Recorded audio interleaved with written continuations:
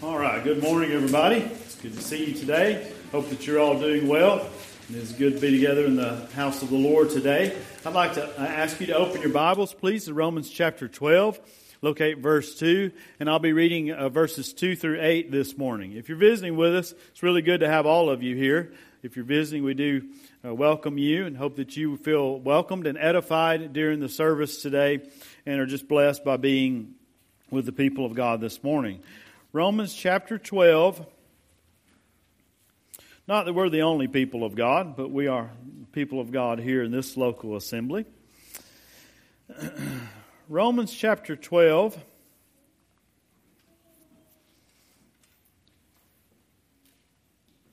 Verses 2 through 8. This is the word of the Lord. I'll read this aloud for us. If you'd please follow along in your translation of the Bible this morning.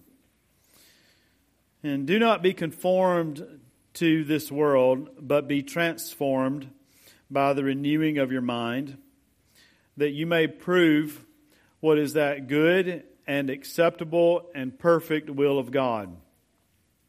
For I say, through the grace given to me, to everyone who is among you, not to think of himself more highly than he ought to think, but to think soberly, as God has dealt to each one a measure of faith. For as we have many members in one body, but all the members do not have the same function, so we, being many, are one body in Christ and individually members of one another.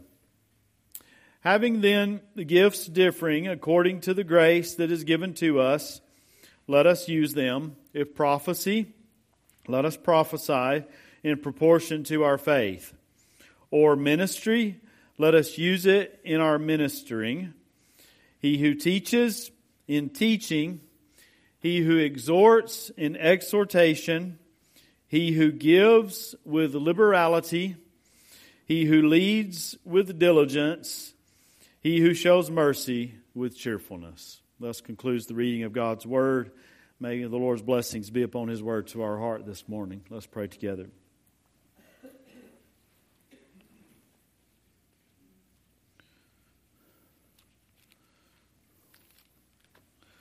Father, I come to you in Jesus' name, Lord, today, thanking you that we can come to you. That we can come, Lord, not ashamed, not hesitantly, but we can come boldly before the throne of grace. That we might find mercy in time of need. And we come, Lord, through our great high priest, Jesus. And Father, we come not as people who are good. We don't come as good people. Lord, we come as people whose hearts bring forth evil thoughts and adulteries and fornications and murders and thefts and covetousness and wickedness and deceit and lewdness and an evil eye and blasphemy and pride and foolishness. Lord, we come as that. We come as those who have nothing to offer. As those, Lord, who have no hope apart from salvation through your Son, Jesus Christ. So that's all we have, and Jesus is enough. And we thank you for that today. And Father, as we come, sinful as we may be, Lord, through Christ and faith in Him, we've been sanctified, set aside for your purpose, and called out from this wicked world in which we live. And Father, I pray that you might give us grace, that we would serve you, Lord, with reverence and godly fear, for we know that our God is a consuming fire. Lord, as your word is preached this morning, please use it in our lives now, and let us walk worthy of the calling with which we are called. Thank you for everyone here. Lord, bless and keep us during this time, I pray, and give me strength now to preach your word. In Jesus' name, amen. All right, so before we get into the message, the message I'm going to share with you is called Grace, Faith, and Gifts from God.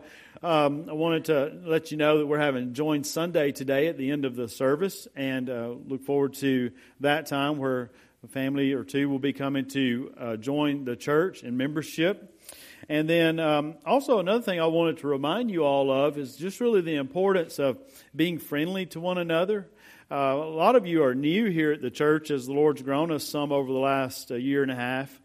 And maybe you look around and you think, well, maybe those people have been here for a long time and I just don't know them yet. There's no need in me getting up and going to talk to them. Don't look at it that way. If you don't know somebody, get up and talk to them and make yourself friendly, because that's real important. And New Life Baptist Church is a friendly church, but sometimes we can get comfortable, and when we come in and sit down, we just kind of focus on trying to remove the cobwebs from our head, and get focused in on worshiping the Lord and the worship service. I know that's the way that I feel some mornings.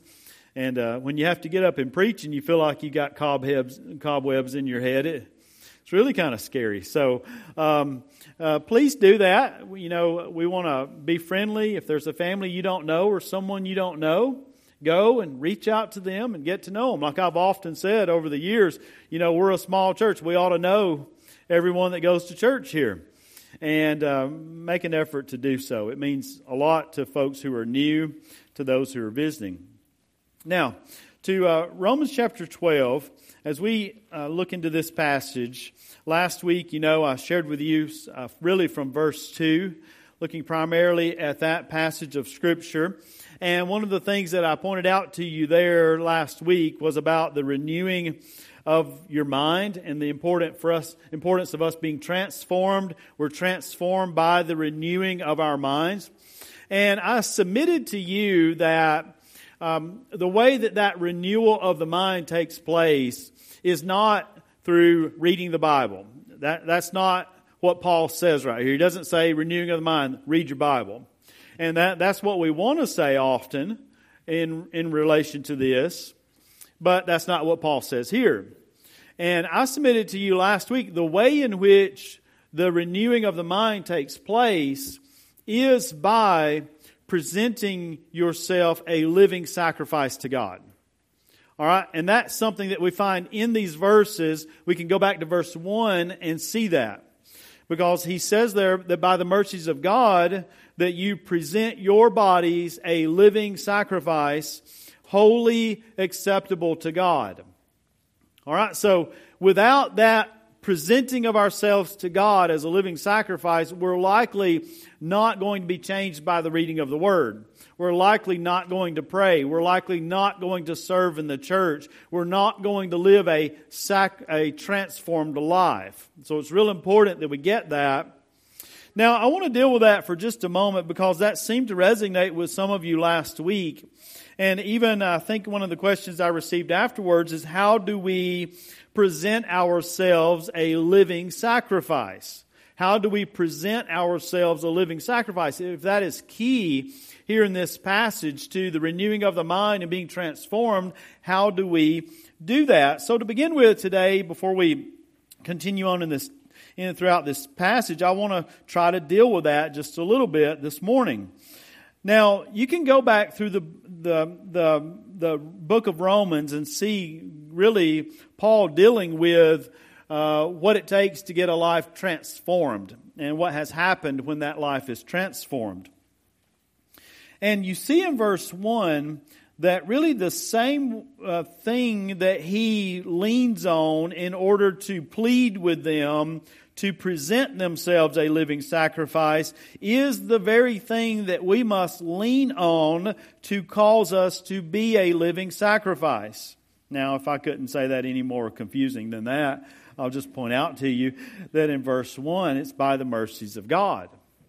If we miss the mercies of God in our life, then we do not have the foundation or the motivation to present our lives a living sacrifice. Romans 1, Paul begins there with the gospel. It is the power of God unto salvation. In it is the righteousness of God from faith to faith. He goes on through this letter. In chapter 2, we see that the goodness of God, His forbearance and His long suffering leads us to repentance. In chapter 3, we see how wretched we are and how we do not seek God. There is none who seeks God. But yet, through the gospel, through Jesus, God justifies those who come to Christ in faith. In chapter 4, we see an example of Abraham, and that again, by faith, we can be justified before the Father. Chapter 5, we see something similar to that. And at the end of it, we see in verse 20 that where sin abounded, grace did much more abound. You see, we're seeing the mercy of God in this. In chapter 6, we find here that we have been set free from sin. In the beginning of the chapter, he says in verse 3, "Or do you not know that as many of us as were baptized into Christ Jesus were baptized into His death? Therefore we were buried with Him through baptism into death, that just as Christ was raised from the dead by the glory of the Father, even so we also should walk in newness of life." So our union with Christ is the sheer mercy of God. Over and over again, we could see that we have no more condemnation because of Christ.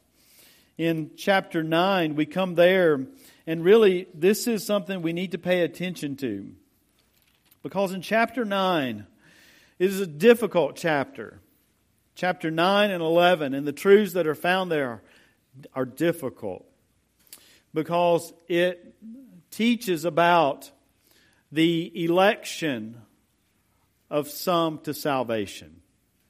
And I know it's a difficult doctrine to swallow, but it's here in the Bible. And what is interesting about chapters 9 and 11 is that it highlights the mercy of God. If you look at chapter 9, verse 16, "So then, it is not of him who wills, nor of him who runs, but of God who shows mercy." And then we can look at verse 15, the verse previous to that, prior to that. He said to Moses, "I will have mercy on whomever I will have mercy, and I will have compassion on whomever I will have compassion." And then you go down to verse 22. "But if God, wanting to show His wrath, to make His power known, endured with much long suffering the vessels of wrath prepared for destruction, and that He might make known the riches of His glory on the vessels of mercy, which He had prepared beforehand for glory." You see, He's dealing here with election and the sheer mercy of God that is displayed in the life of any person who is saved. You go to chapter 10, and you see that there is this plea really to Israel to be saved, because the gospel's been preached to them. It's in their mouth. It's in their heart. It's in their mouth that they might confess it. It's in their heart that they might believe it. Why is it there? Because it was preached there. And they are to confess Christ. They are to believe that God raised Him from the dead. And then the promise in verse 9 at the end of it, you will be saved. At the end of verse 13, or all of verse 13, he says, "For whoever calls on the name of the Lord shall be saved." And that is the promise of Scripture. And it too is the sheer mercy of God. You go to chapter 11. He comes back here to talk about this difficult doctrine of election again. And then in verse 30, And again, this is talking about national Israel and Gentiles being saved. I'm not going to get into that too much because we don't have time, but I want to point out the word mercy to you. In verse 30, for as you were once disobedient to God, he's talking about Gentiles there, yet have now obtained mercy through their disobedience, there being Israel's disobedience. Verse 31, even so, these also have now been disobedient, that through the mercy shown you, they also may obtain mercy. For God has committed them all to disobedience, that He might have mercy on all.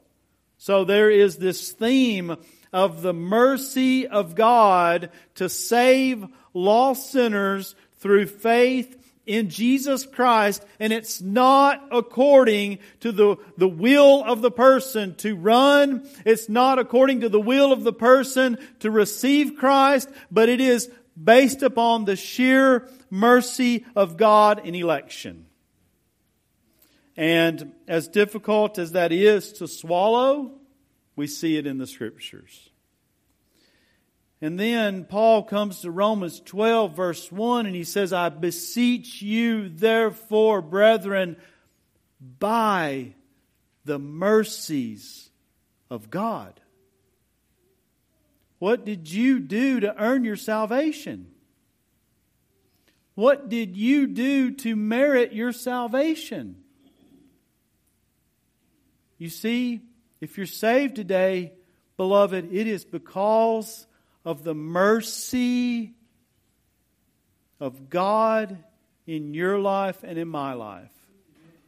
It's not because we willed it ourselves.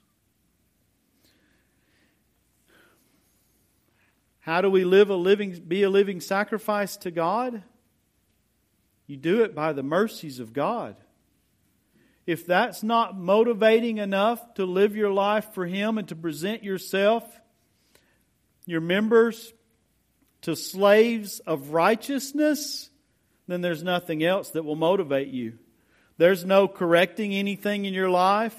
There's no making your life better in some area in order to improve your marriage or to improve your workplace or to improve your family or to have a better life. There's nothing else that is motivating as that is in your life. It's the mercy of God. I want to point out to you back in Romans chapter 6, the same word that's used there for present your bodies a living sacrifice is found 3 times in Romans 6. In relation to this justification by faith and us being united with Christ. In Romans chapter 6 verse 13. And do not present, that's the same word, present your members as instruments of unrighteousness to sin, but present yourselves to God as being alive from the dead, and your members as instruments of righteousness to God. Verse 16.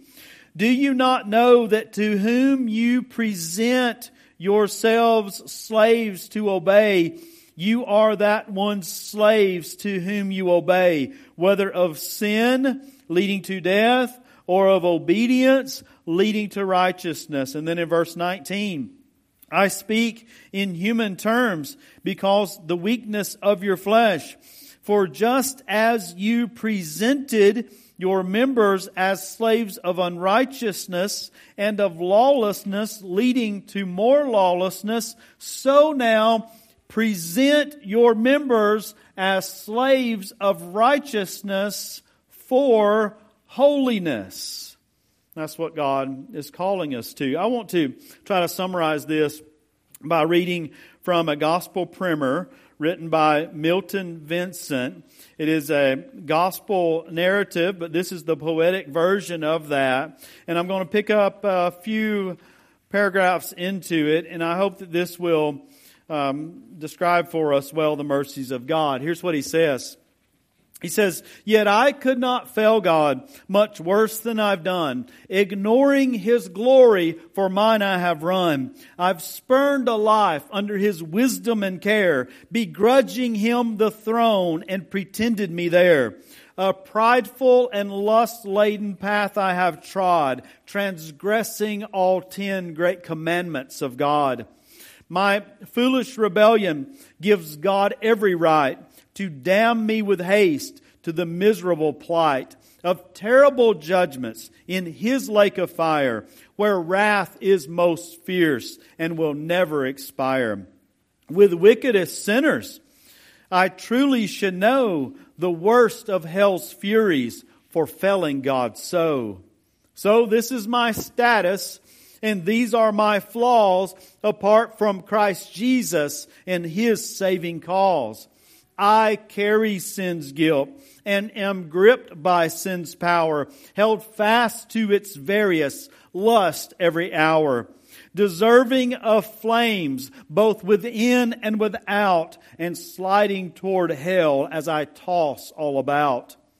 To reprobate, even to play a small part in clearing my record or changing my heart, to pacify wrath and be worthy of grace, to make myself lovely and win God's embrace, completely condemned by God's law in its whole. I've nothing to offer to ransom my soul. But wonder of wonders, so great to behold, my God chose to save me with methods so bold. What I could not render, God fully has done. In doing, He rendered it all through His Son. He sent Christ to die on the cross for my sin, to suffer my anguish, my pardon to win. Amazing it is when I stop to regard that God would consent to an anguish so hard, surrendering His Son unto mayhem and death, to torturous writhing till His final breath. Why does God forsake me? Alone, Jesus cried. Yet God left Him hanging until He had died. That Jesus was willing His life to lay down, be scourged and insulted and wear thorny crown.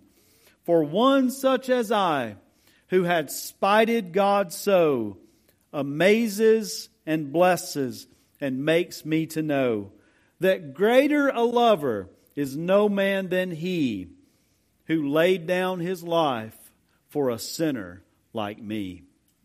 You see, the mercy of God is how we present our members, present our bodies, a living sacrifice to God. And that's our first point there.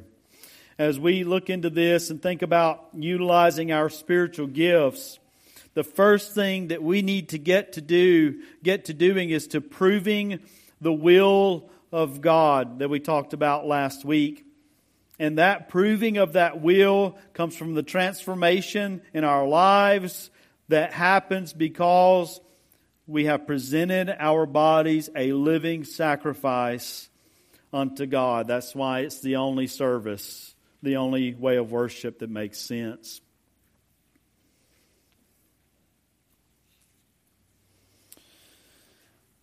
I've got a lot more that I could say on that, but I guess we better go on to point number 2. Get over yourself is point number 2. If we're going to use our spiritual gifts, we not only need to get to proving the will of God in our lives through the ways in which I just shared with you, but we need to get over ourselves. Believe it or not, we're moving on to verse 3. For I say, through the grace of God given to me, to everyone who is among you, not to think of himself more highly than he ought to think, but to think soberly, as God has dealt to each one a measure of faith. Now, somebody saw the PowerPoint before the service started today, and they said, "Did that point number 2 say get over yourself?" And I said, "Yeah, it did. You weren't supposed to see that yet." But I said, but all that matters is it in the text? All right? So here's the question. Is it in the text? Get over yourself. Verse 3. That everyone among you not to think more highly than he ought to think. In other words, get over yourself. And then he says, but think soberly. But to think soberly, as God has dealt to each one a measure of faith. If we're going to utilize our spiritual gifts in the church, we've got to be proving the will of God. We've got to have this mind that's being renewed. And that mind that's being renewed thinks rightly. It actually views ourselves the right way. Soberly means sensibly. It means sound. It means you're clear-headed. You're clear-minded. You're viewing yourself and the church in the right way. Let me give you really 3 things to go along with that. What does it mean to think soberly in this context? First of all, number 1 is this. You think soberly by understanding you have been dealt a measure of faith. You have, number 1, been dealt a measure of faith. You see that at the end of verse 3. As God has dealt to each one a measure of faith. All right? So you think soberly by understanding that you've got something that was given to you. You didn't generate that yourself. And you notice here in verse 3, everyone who is among you, each one a measure of faith. So each person in the body of Christ, each believer has this. All right? Number 2, if you're taking notes, is you think soberly if you think of yourself as a member of the body, not the member of the body. All right? A member of the body. Look at verses 4 and 5. For as we have many members in one body, but all the members do not have the same function, so we, being many, are one body in Christ and individually members of one another. Whether it's Ephesians 4 or 1 Corinthians 12 or here in Romans 12, Paul uses the body metaphor, the human body metaphor to describe the local church and the gifts in the church. And that each gift serves a different role in the body to make it complete. All right? So if we're going to think soberly about ourselves, number 1, we think that and know that we've been dealt a measure of faith. Number 2, we know that we are a member of the body, not the only member of the body. And then last, number 3 is this. We think that we have received grace. That we have received grace.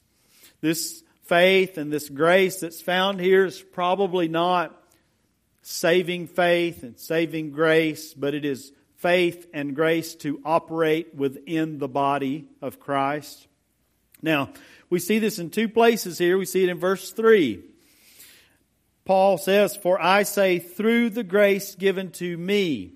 1 Corinthians 15:10. Paul was given grace for apostleship, and he worked harder than all the apostles. Romans 1 verse 5, we see that he's received grace for apostleship. So the role of apostle that Paul is working from and writing from is because of the grace of God in his life. And then we can go down to verse 6. Having then gifts differing according to the grace that is given to us. All right, so he talks about the grace given to him. And then in verse 6, he talks about the grace given to us. And these are... this grace is given and it's manifested in gifts given to the church. So to think soberly, you think that you have been dealt a measure of faith. You are not a member. You are a member of the body, not the member or not the body.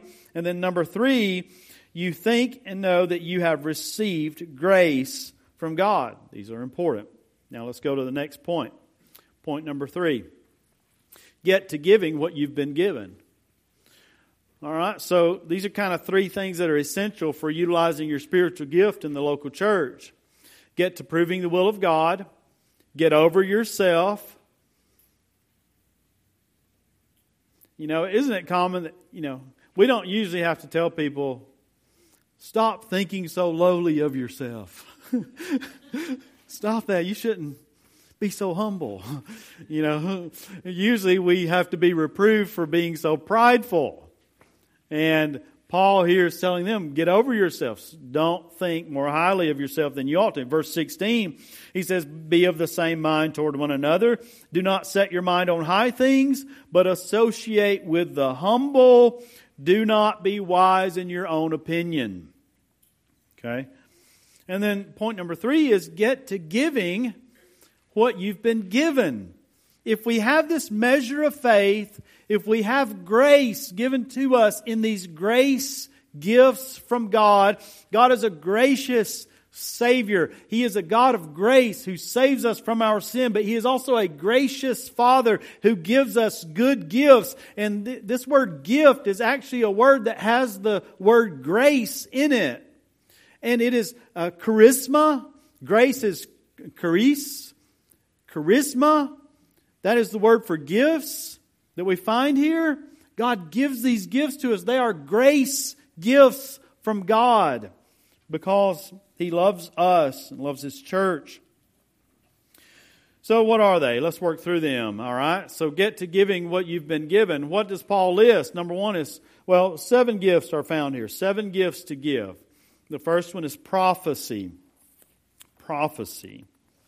Maybe we'll do a lesson sometime just on prophecy.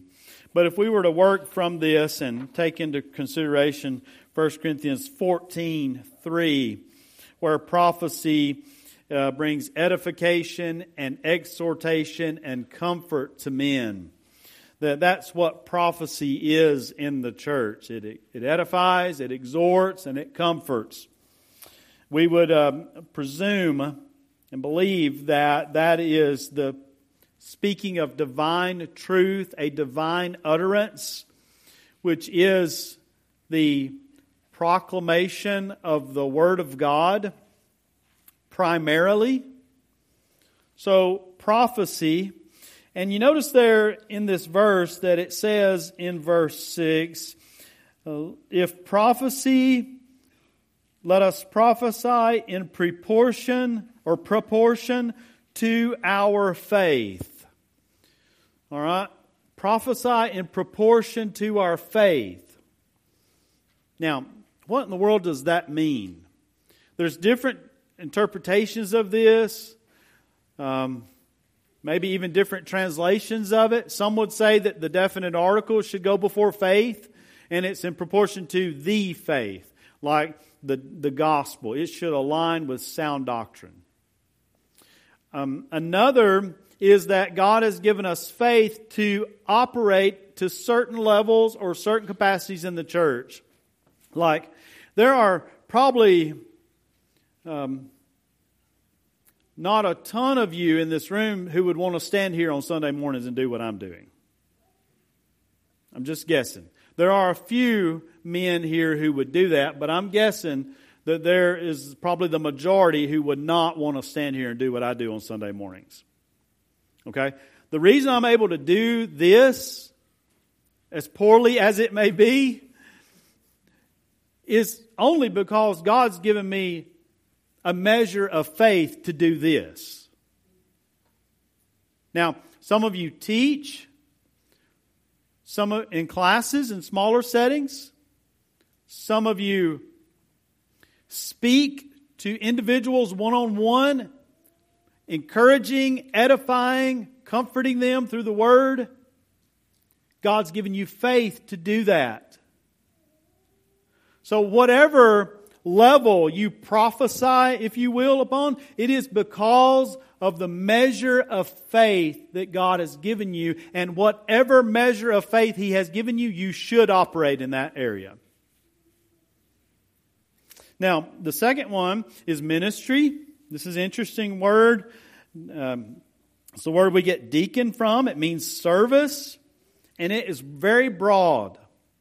For instance, in Acts chapter 6, it can have to do with the ministry of the word that the apostles would participate in, and it would have to do with serving tables as the 7 deacons who were chosen there, most likely deacons chosen. It has to do with Martha serving in her home in Luke chapter 10, and the ministry that Paul had been given from the Lord. So it is very broad. And the ministry that we have and that each one of us has, we are to serve in that role. Number 3 is teaching. Teaching. I've told you before that this is the educating of the church. The educating of the church. The next one is exhorting or exhortation. The word exhortation, I saw this in an article that I read a couple weeks ago that I liked. A good way of describing exhortation is helping with words. You help others with your words. You are exhorting them. It might be through rebuke. It might be through comfort. It might be through warning. But you exhort. You help with words. And you'll notice that some of these are speaking gifts. Prophecy, teaching, and exhortation are speaking gifts. Next is giving. Giving. And the apostle tells us that the one who gives is to give with what? What does it say? Generosity? Okay. Does anybody have a different translation? Liberality? Good. I'm sorry, what was it? Genuineness. Okay, good. So it basically means there, don't do it grudgingly. Don't give grudgingly. If you've been given the gift of giving, then do it with a whole heart. All right? Next is leading.